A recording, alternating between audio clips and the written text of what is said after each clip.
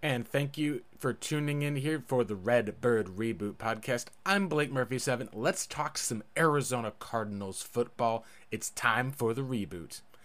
All right, let's first of all address the big elephant in the room, which is a first Cardinals game of the season. It's technically preseason, but it still counts as a game. There are jobs that will be decided. There are careers that will essentially begin, careers that will end. This is what football is all about. We've finally made it through the summer, and it was one of the most difficult off seasons of all time if you're a Cardinals fan, ever since that 2021 season ended so poorly.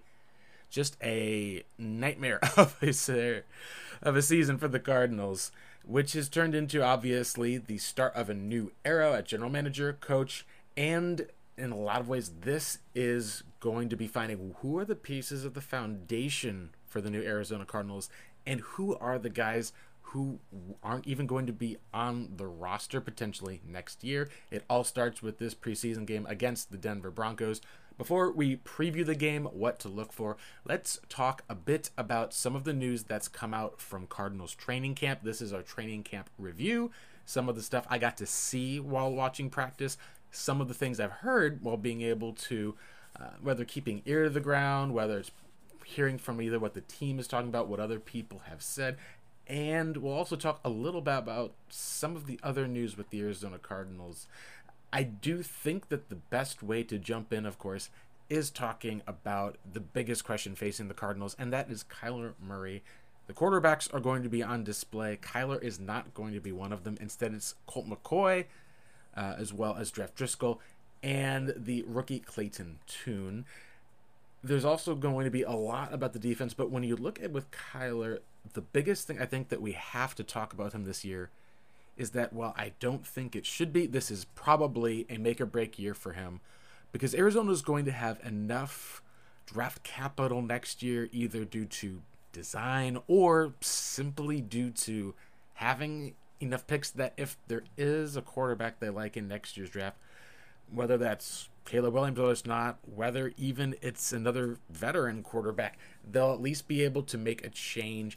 It also will depend on if Kyler Murray himself will look at a Cardinals team and want to stay here versus, taking that old Aaron Rodgers route, go to another team that's a bit closer.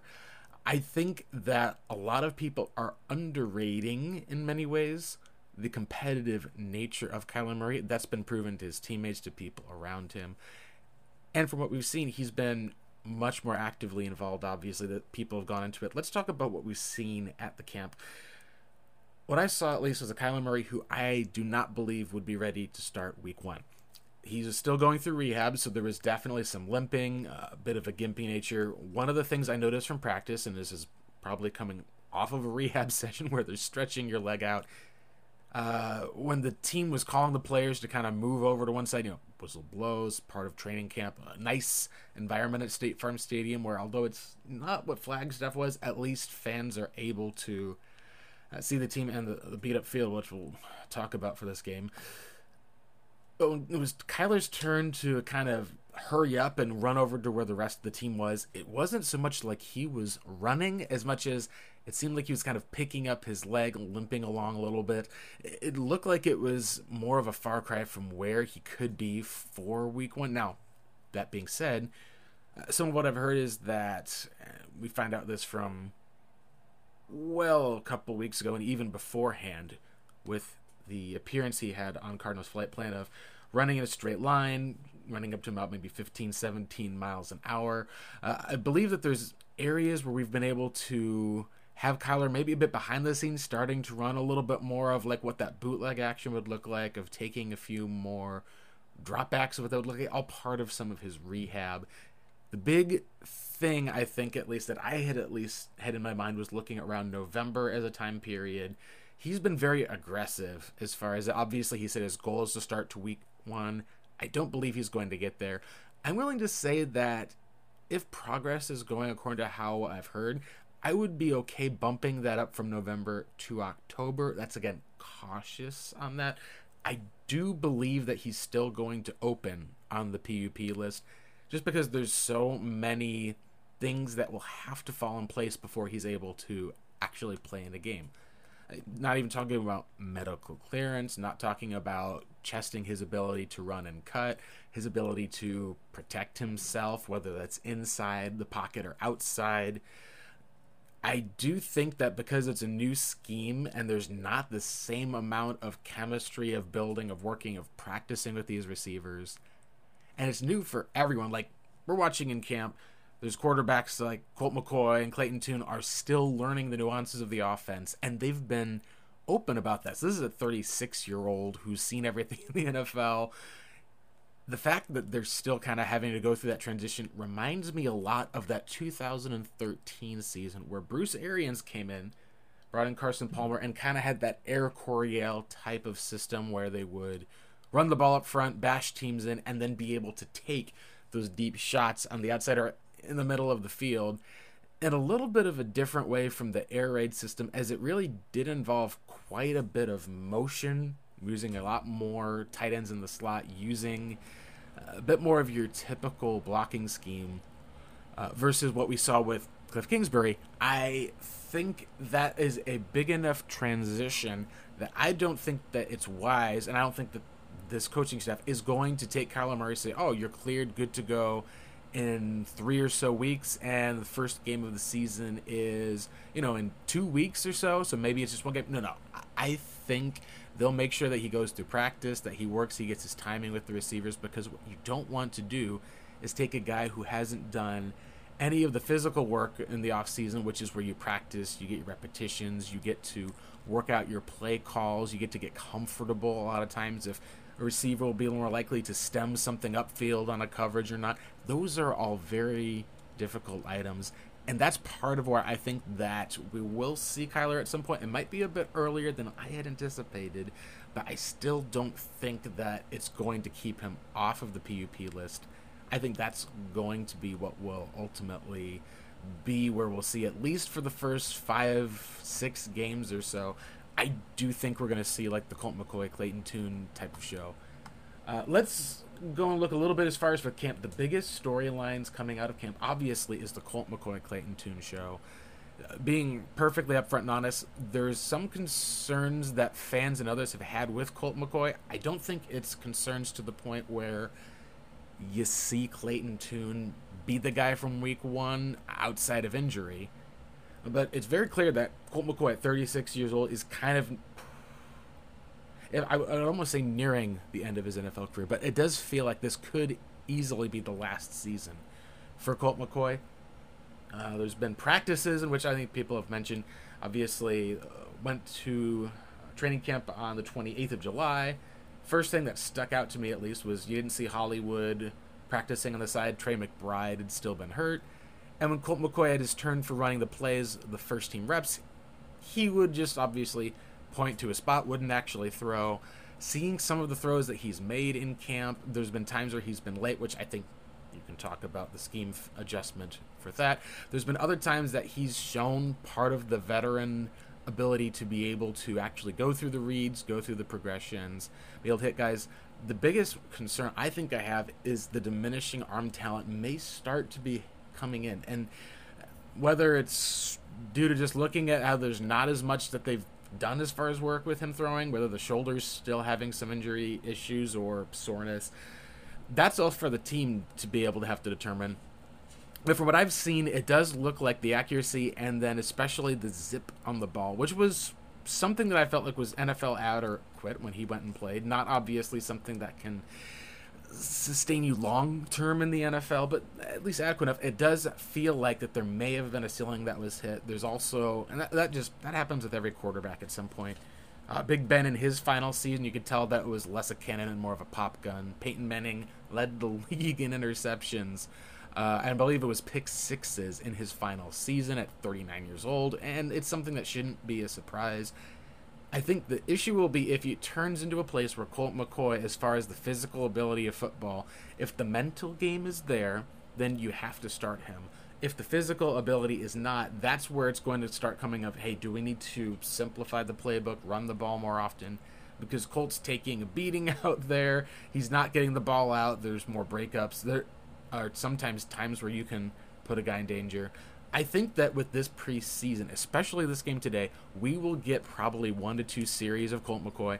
We'll get a good look, not maybe with him testing teams of the defense, but if there's anything that feels more worrisome as far as trying to complete a pass, ball coming out late, things that may indicate an early season struggle, it's easy to overlook those sometimes, I think especially with rookie quarterbacks, but with rookies, they still have those physical gifts. The game is going fast. Eventually, it slows down for them, and they're able to compensate, whether that's throwing the ball over the middle, not expecting to see a robber in coverage. You can at least layer the ball a bit differently, or know that. When you're 36 years old and you're at the end of your career, and again, Colt was just announced today to join Underdog Fantasy as an analyst. Awesome news for him. It does have the feeling, between that, the USFL, between the age, it does feel like some of that post-career stuff is coming up. I think that he'll make a heck of a coach wherever he goes. He'll do an awesome job if he chooses media. It is one of the places where you'd like to see the guy be able to go in, win a few games, help lead the team, kind of to maybe finish on a high note, because it's not what many NFL quarterbacks do. With Tune, we'll get our first actual glance at him, seeing where he is. He's gotten a lot of reps with the first team, only because of Colt McCoy seemingly not being as much a part of practice. It's good news on the level of at least a guy who's a veteran like Driscoll. He's passed up. Maybe it's the upside of someone like a David Blau. This is a Cardinals quarterback room where I wouldn't be surprised if we enter the season and the question is, who's quarterback 3? Is it Blau? Is it going to be it's going to be, oh gosh, I just lost it at least for that. My apologies. If it's going to be Driscoll, Jeff Driscoll, how they're going to use that roster spot. Or I remember the one year where the Cardinals just dropped everyone but their backup, brought in a new quarterback off of the street because they knew what they had in those guys. They've done that before. I think that it's similar as far as for where that room is right now. Simply because if you've got two guys who are able to know the offense, now if Colt McCoy ends up having concerns or injury areas and you want to get another guy to potentially have that offensive knowledge out there, from what we've seen so far, they like Driscoll and what he's been able to do. He's got a little bit more athleticism than Blau, so Blau would have to show up in preseason with the passing, I think, to be able to actually have a shot of making the roster. But that's the biggest takeaway as far as with the quarterback. Obviously, the number one story in more ways than one. Let's move and shift to talking about some of these positions, positional battles, some of what we at least have seen from the team and the depth chart. A lot of what we have to remember about preseason depth charts is that they ultimately, they can mean more than people who say they don't matter, but they always do mean a bit less when they first come out because they're done by media. It's not done by the team itself as far as for them putting those depth charts out each week. So as a result, results may vary is what that comes down to. So let's go and we'll start and focus on the offensive side of the ball, what we're seeing so far with those depth charts, and then we can dive in a little bit as far as for looking at the roster spots. I think we'll next week have our 53-man prediction once we've gotten a good feel, and this year it's one cut down day, not to down to 75 then to 53, which is nice, but it's more nice for those of us who are able to, make one article versus having to rewrite our final 53 after someone we thought was going to make it gets cut from the 75. Anyway, let's go over at least with some of the areas where we've seen with the depth chart, what we've seen in camp. One of the things that we can talk about, of course, has to be Michael Wilson. He's shown up in a large way. He's not listed as a starter. He's gotten a lot of reps there, however, with the likes of Marquise Brown having some of the injury bug. And he's honestly looked like the guy that we saw on tape at the Senior Bowl, who is able to, at his size, be able to get open, get separation, something that I believe wide receivers do need in the NFL. If you don't have the ability to be able to get open at different levels of the field, whether that's short, whether that's long, or even being able to have enough speed to be able to threaten deep, it's going to be hard to make it. And he's looked like, I think, in some ways, more of that prototypical X receiver than anyone else really on the Cardinals roster right now. We'll see if he's even able to pass up Zach Pascal. I think Pascal's one of those guys that you could have a larger package. He ends up starting. Wilson maybe works his way in slowly. But it's been very encouraging because this is a Cardinals room that had a lot of the same type of guy. And so with seeing Wilson, at least, obviously a guy who only fell really due to health, that's something that you're hoping can pay off. I think that he's less of a true wide receiver one than more of that wide receiver two who plays at the X with potentially one upside. There's intrigue, I think, that a lot of fans have had. He's obviously not been quite the talk of camp, but as far as a Cardinals team that really has needed a playmaker, he's really been one of those guys that looks like a hit so far, and that's where you just hope that the health and a lot of those things are able to keep up, because if it doesn't, then that's going to be one of those areas of where we've seen this before. People will get their hopes up, and they'll end up, unfortunately, like just not being able to make it due to health in the NFL, which leads to a player I'm happy was able to stay healthy in Greg Dortch. Right now, the biggest trend seems to be that the Cardinals will use Rondale more, but Greg Dortch has been earning a lot more reps, a lot of time. He's been getting open and making not just plays in the slot, but he really has demonstrated that he's got good hands.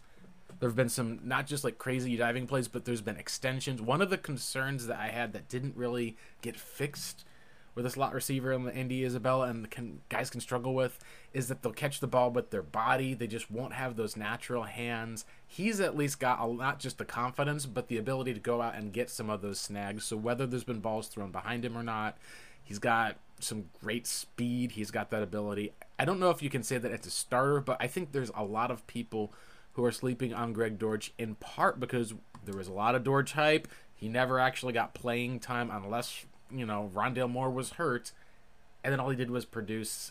I think that we can look at him. I don't know if he'll be named a starter, but I think in terms of impact, in terms of snaps he'll get, yeah, I do think that you can expect that from him this season.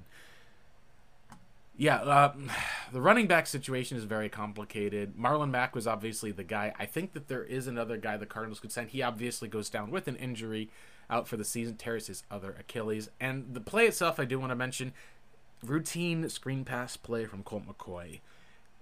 Bass is a little bit behind Mack. He adjusts them, whether you want to talk about the route being wrong, the quarterback, all of that stuff flows together. Mack had to adjust to it, ends up leaving his feet to try to make the catch, comes down hard, and the Achilles ends up torn. It's probably, unfortunately, it's going to be so hard to work his way back into the league after he'd spent so much time trying to overcome that 2019 injury, and some guys' bodies can't handle it. To me, it was more of an indication that if you're throwing one of those types of passes, you want to make sure you're on the numbers, hitting the back. If they have to adjust for it, that can be the difference between getting enough space for a first down and getting tackled for a loss. That was one of the things that I took away mostly from the play, was how it was both unfortunate that the body couldn't hold up, but also just with how it happened with the pass from McCoy, it just was not quite on target. There's not obviously a blame that goes into one of those situations, but it's going into being on the legs of Keontae Ingram. I think Amari DeMarcado and Tyson Williams will be dueling to see whatever happens with special teams. We'll see how those preseason game turns out. One possibility I think that we could see for the Cardinals, and looking at free agent running backs, they did sign a guy, Stevie Smith III, who is more of a camp body, just kind of filling out the roster. Dontrell Hilliard is a guy who has two connections to this Cardinals staff. He was underneath Drew Petzing with the Browns, and he played for the Tennessee Titans, of which Monty Ossenfort was there. He's a free agent on the market. I think that you could, if you're the Cardinals, bring him in. He'll slide into that spot.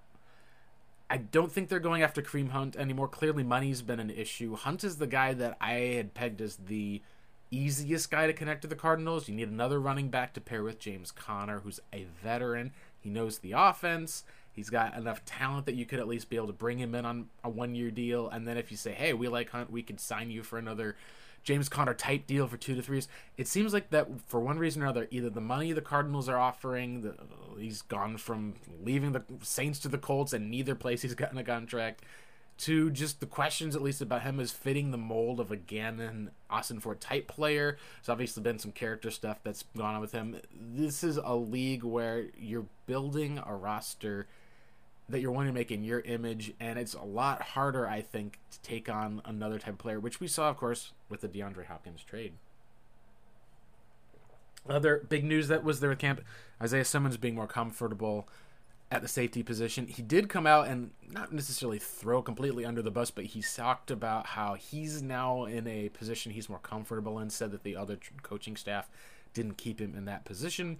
And, man, it feels like, and this is maybe a pro and a con, there's a little bit of DeAndre Hopkins that's gotten planted into Isaiah Simmons. Hopkins is one of those guys who's going to put his head down, going to work hard, isn't necessarily going to practice all the time. As Titans fans, I think we were able to find out just with Hopkins, being there 1 to 2 days a week for practice, no injury designation, anything like that. They don't have to report injuries, obviously. But this is a place where sometimes the people you surround yourself with and the influences, if Isaiah Simmons is going to be more of that mercenary type, he could be very successful in the NFL with it.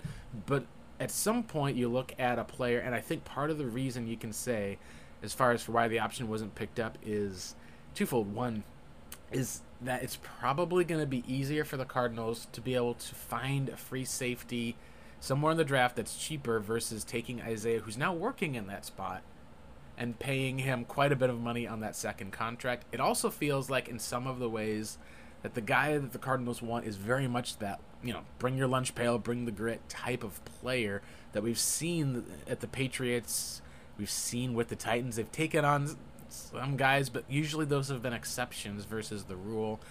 It's a spot that's going to be interesting because if Isaiah Simmons has a great year at safety and then leaves to another team and has success, while there will be quite a bit of what could have been, I think it's ultimately going to reflect more on the previous regime under Steve Keim, Cliff Kingsbury, and Vance Joseph, especially to the point where, from what we at least have been able to see, there was a lot of struggles with the coaching staff to not just find agreement, and there was a lot of pressure from the front office, whether it was moving guys into inside linebacker or not, that we've all agreed has been really just a disaster for these players' development.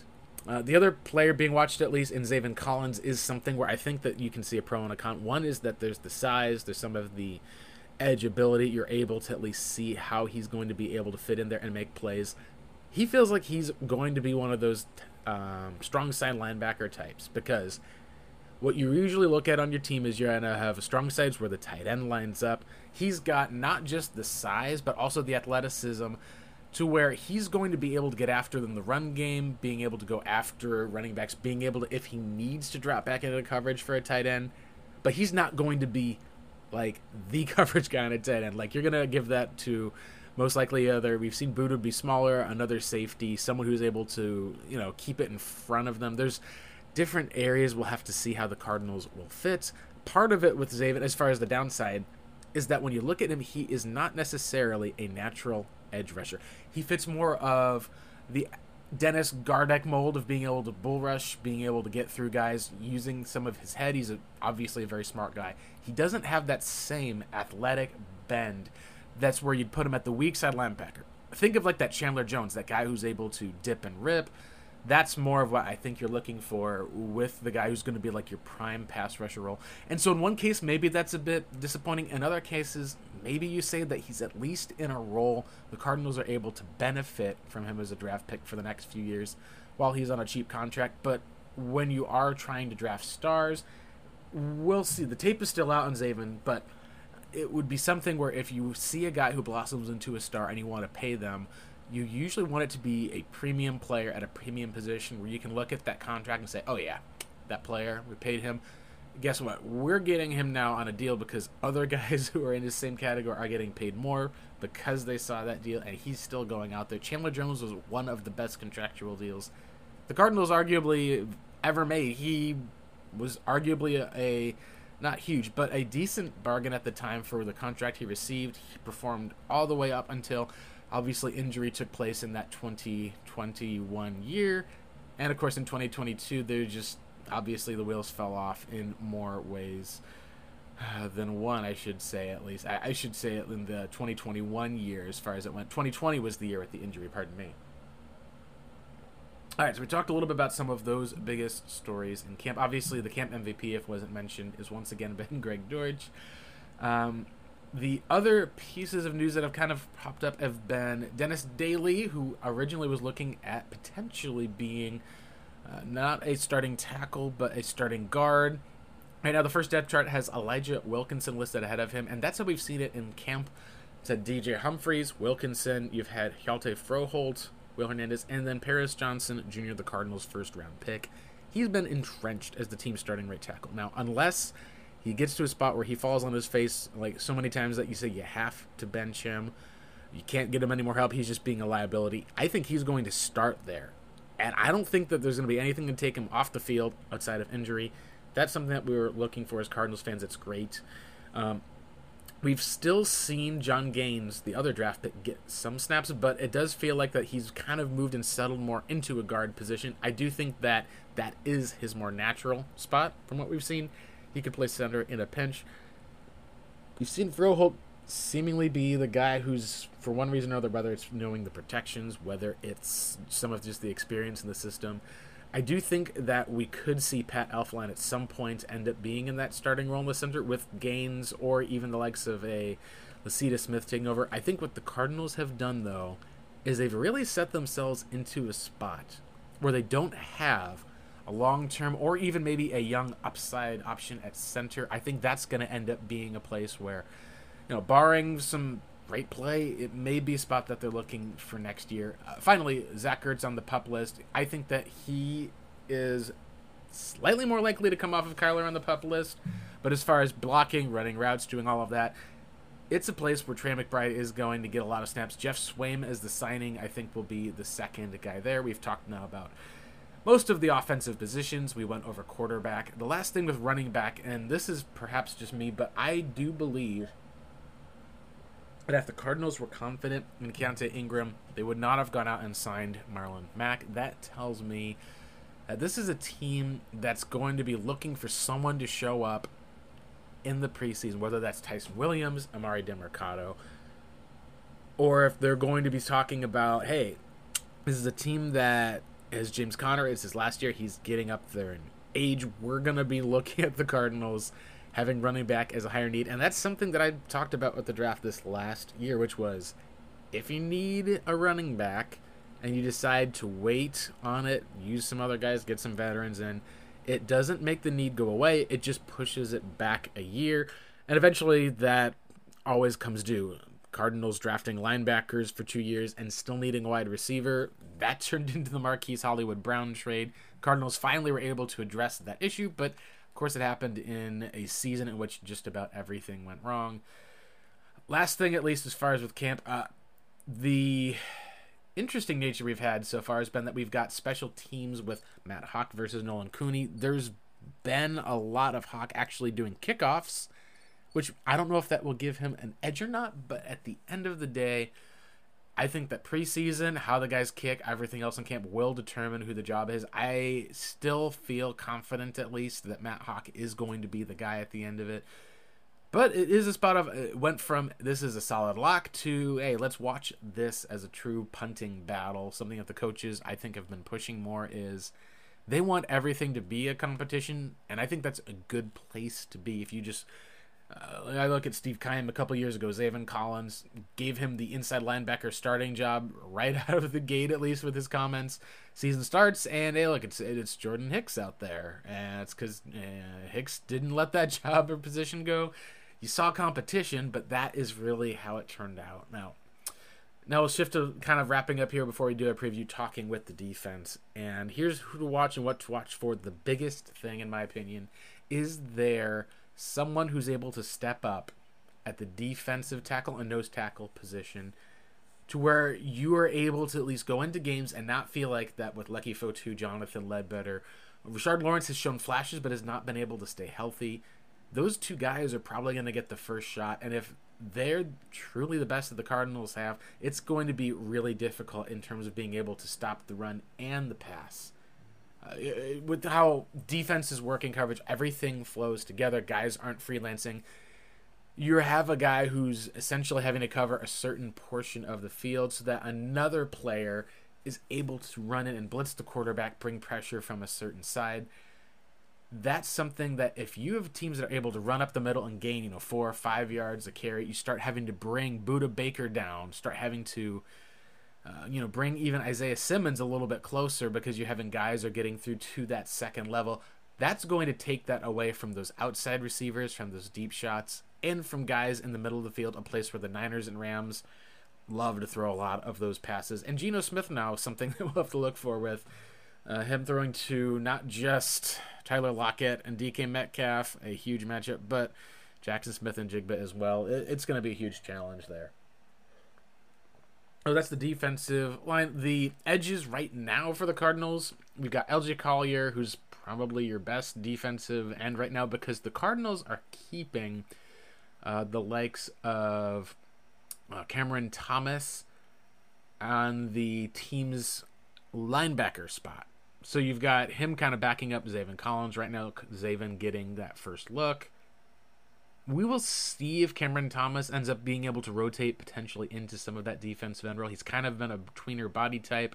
He might be, this is very strange to say, the second most experienced linebacker as far as the team goes for rushing off of the edge after the likes of Dennis Gardeck.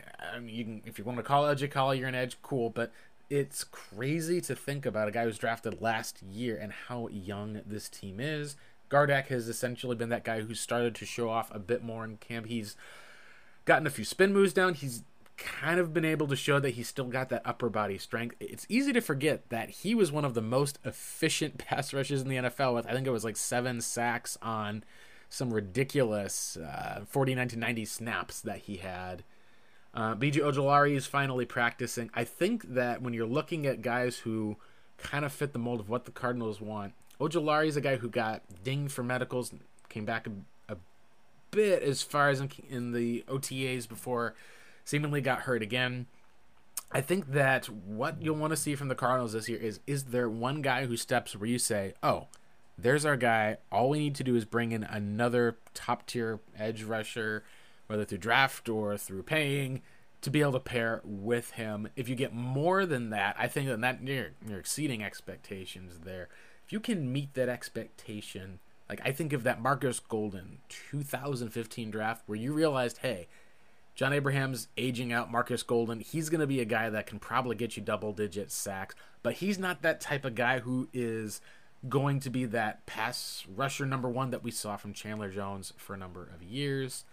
We'll see how those guys do in the preseason. And now to one of the other places, talked about defensive tackles, talked about how the linebackers, I think, will be fine this year. You've got Kaiser White being the guy who calls the defense. Chris Barnes is another guy who's like a no-name guy from next. When we say no-name, it's not to disrespect the player. It's just, you sign Josh Woods, Chris Barnes. We spend all this time talking Zaven Collins, and all of a sudden it's this, one-year deal type of guy who seemingly comes out of nowhere. That is probably going to be the starter.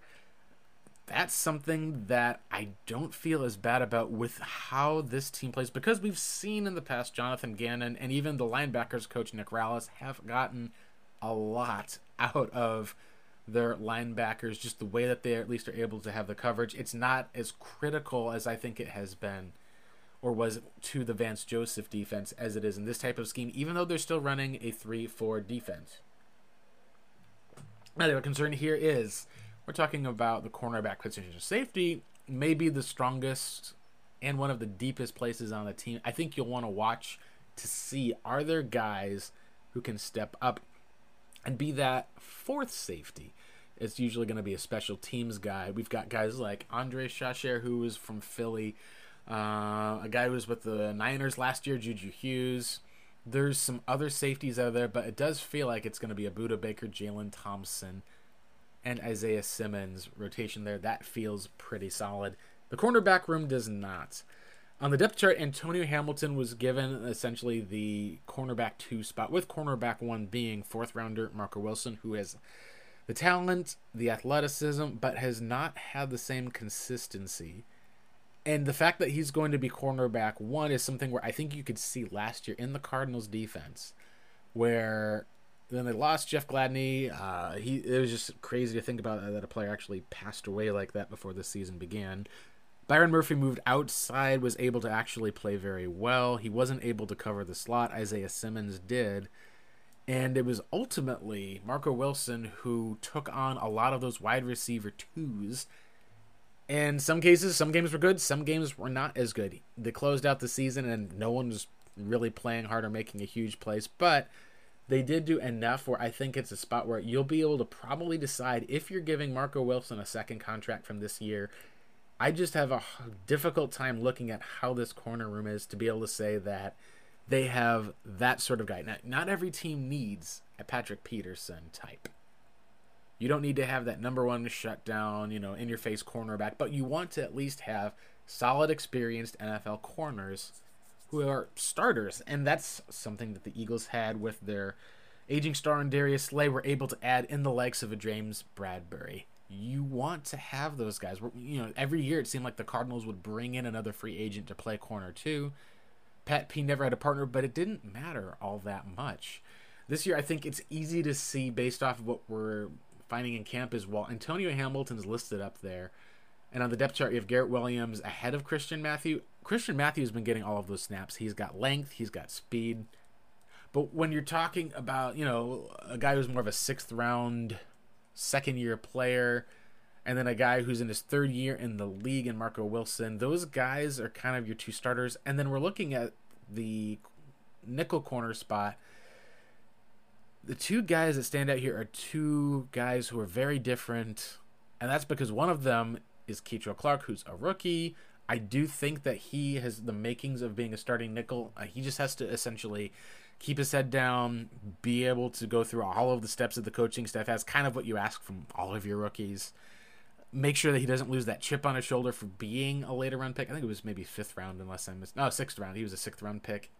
I think he could be a team starting nickel. Now, the actual team starting nickel is probably going to be one Jalen Thompson from what we've seen this year. And that was a fit that I thought was best for him coming out of college. When the Cardinals drafted Isaiah Simmons, the position that I felt like fit him best was safety. And I didn't know if it would be free safety or strong safety, but it did feel like keeping stuff in front of him, allowing him to be able to blitz when needed, not having to make quick change of direction or being in a place where he's having to, go and be able to kind of, lock down a really good tight end or a receiver in single coverage. I think that his biggest strength is now going to be on display, and I think one of Jalen Thompson's will be as well. Thompson has really not gotten a chance, I think, to shine in terms of his coverage because he's been such a consistent tackler on the back end. I even got to the point where teams would start targeting him instead of Budda Baker in coverage, and he made them pay, to the point where the teams that faced the Cardinals started being able to hit in different places just because they would get that consistency from Jalen Thompson. And I think that this is part of this Cardinals coaching staff under Jonathan Gannon, understanding some of their players' strengths and being able to put them in those spots, not because they had a vision of the team and how they wanted it to be, but rather in terms of actually evaluating the players in a way that I think is proper. And that's something that I don't think we could say completely about the last regime, or to this point also giving last regime credit. The issue may not have been the evaluation, but that there were different evaluations and there was not a consensus. General manager says this, coach says this, player says this. There was not a lot of consensus for how things went, and there probably wasn't as much respect for those in charge because, as we saw in a losing season, teams can get off of it quickly. Not anything saying about the players, it's just part of that human experience. It feels like that this new fresh start coaching staff, which has a general manager and head coach for maybe the first time since the 2015-2016 season that we've had, seem to be fully in sync with each other. And that's something that I think has been a very positive takeaway from Cardinals camp. All right, we're going to come back here at the last few minutes and just talk a little bit about this game upcoming against the Broncos, what to look for, players to watch, and the biggest takeaway that you can have as far as the player who needs to probably show out the most. I'll be right here as we wrap up the Red Bird Reboot.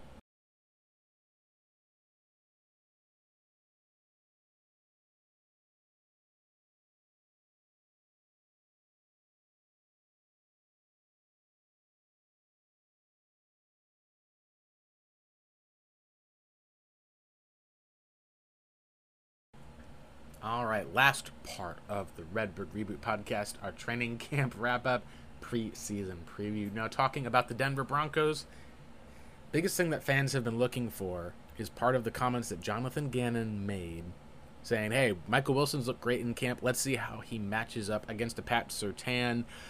Ooh, that's throwing fire. That's putting pressure on your player, but also having your players back. It's nice to see. I think one of the things I have to say this first. One of the things that I think we've missed as Cardinals fans has been that little dash of Bruce Arians' charisma in terms of not just being a guy who is able to lead other players, but being able to kind of be a guy that you would hang around with or would follow. We don't know everything about Jonathan Gannon yet.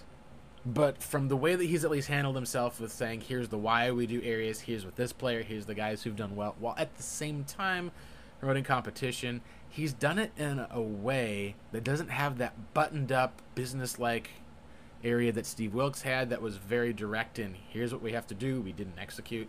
And it doesn't have the, I guess you could probably say, guarded approach that Cliff Kingsbury had, where there were times where he would seem like he would be a little bit more obviously of a laid-back guy because that's his personality.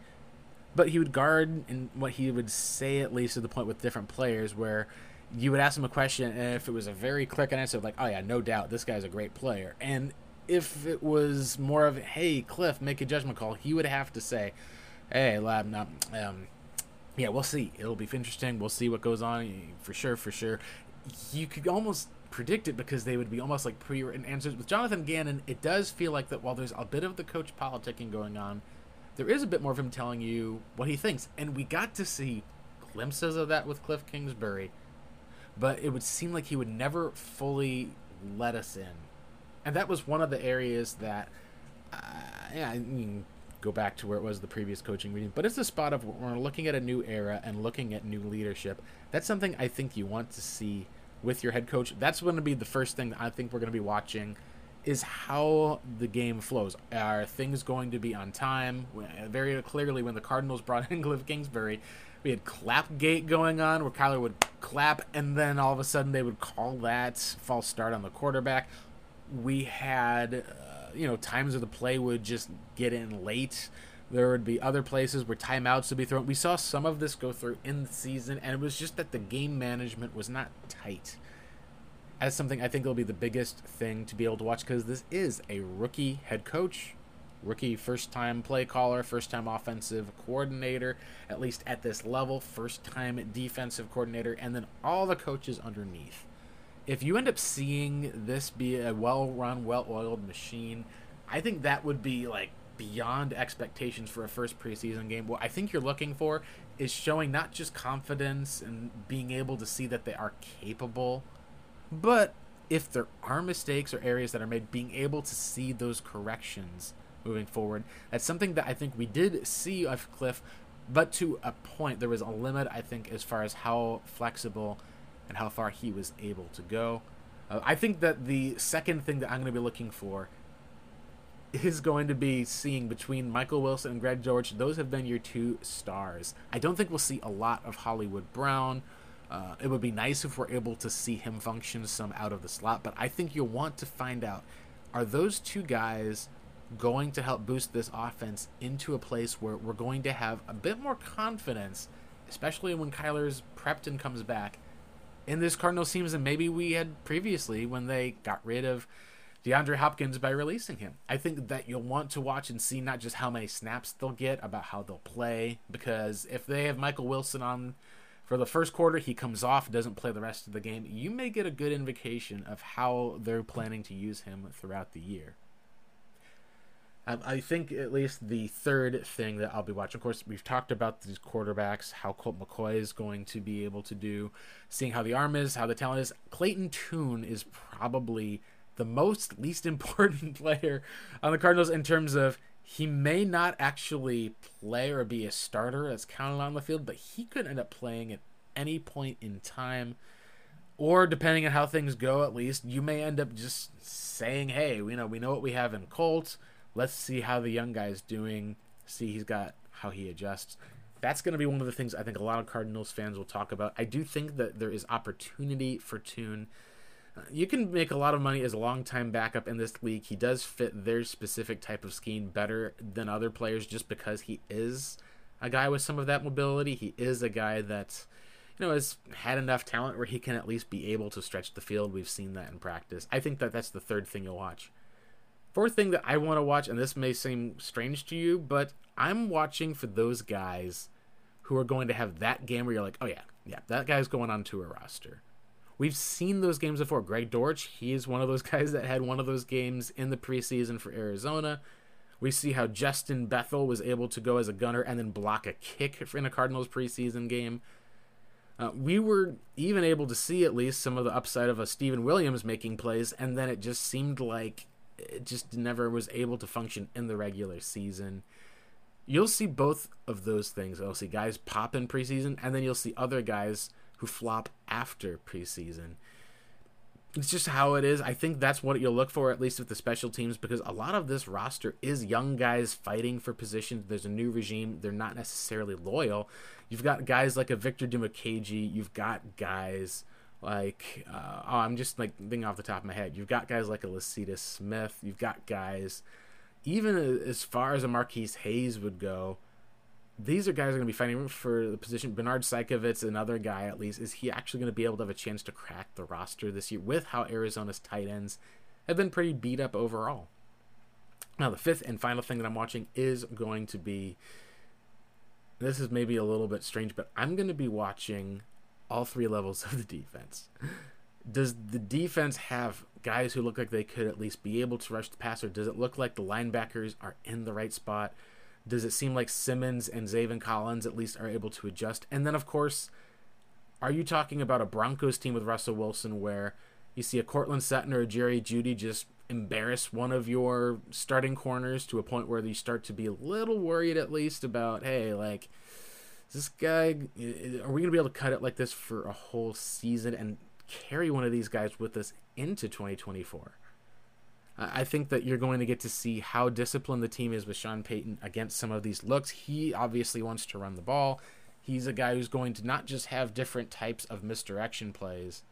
He's going to put stuff in that's going to get Russell Wilson, maybe not necessarily on a full-on bootleg, but he's going to get Russ out of the pocket because that's what he did with another shorter quarterback in Drew Brees. There were deeper dropbacks to kind of give him a good spot, as well as a starting capable center in front of him. Something that I don't feel like the Broncos really had last year. It was just at least a mess.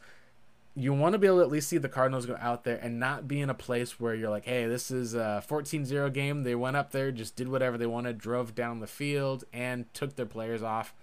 Not just because, it's preseason. Obviously, these things don't go toward the final score, but you do at least want to have this semblance of confidence where the players at least are able to go out, can at least be able to feel that confidence they have in this new regime carry over from camp and be able to see that on the field of NFL preseason. It's going to be a home game. It's going to be great.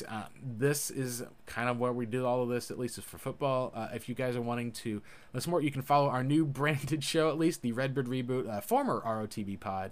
We're now located at Redbird Reboot. You can also follow me on Twitter at BlakeMurphy7. And as always, you can find my written works and these podcasts available wherever you listen to podcasts and at RevengeOfTheBirds.com, which is an SB Nation community.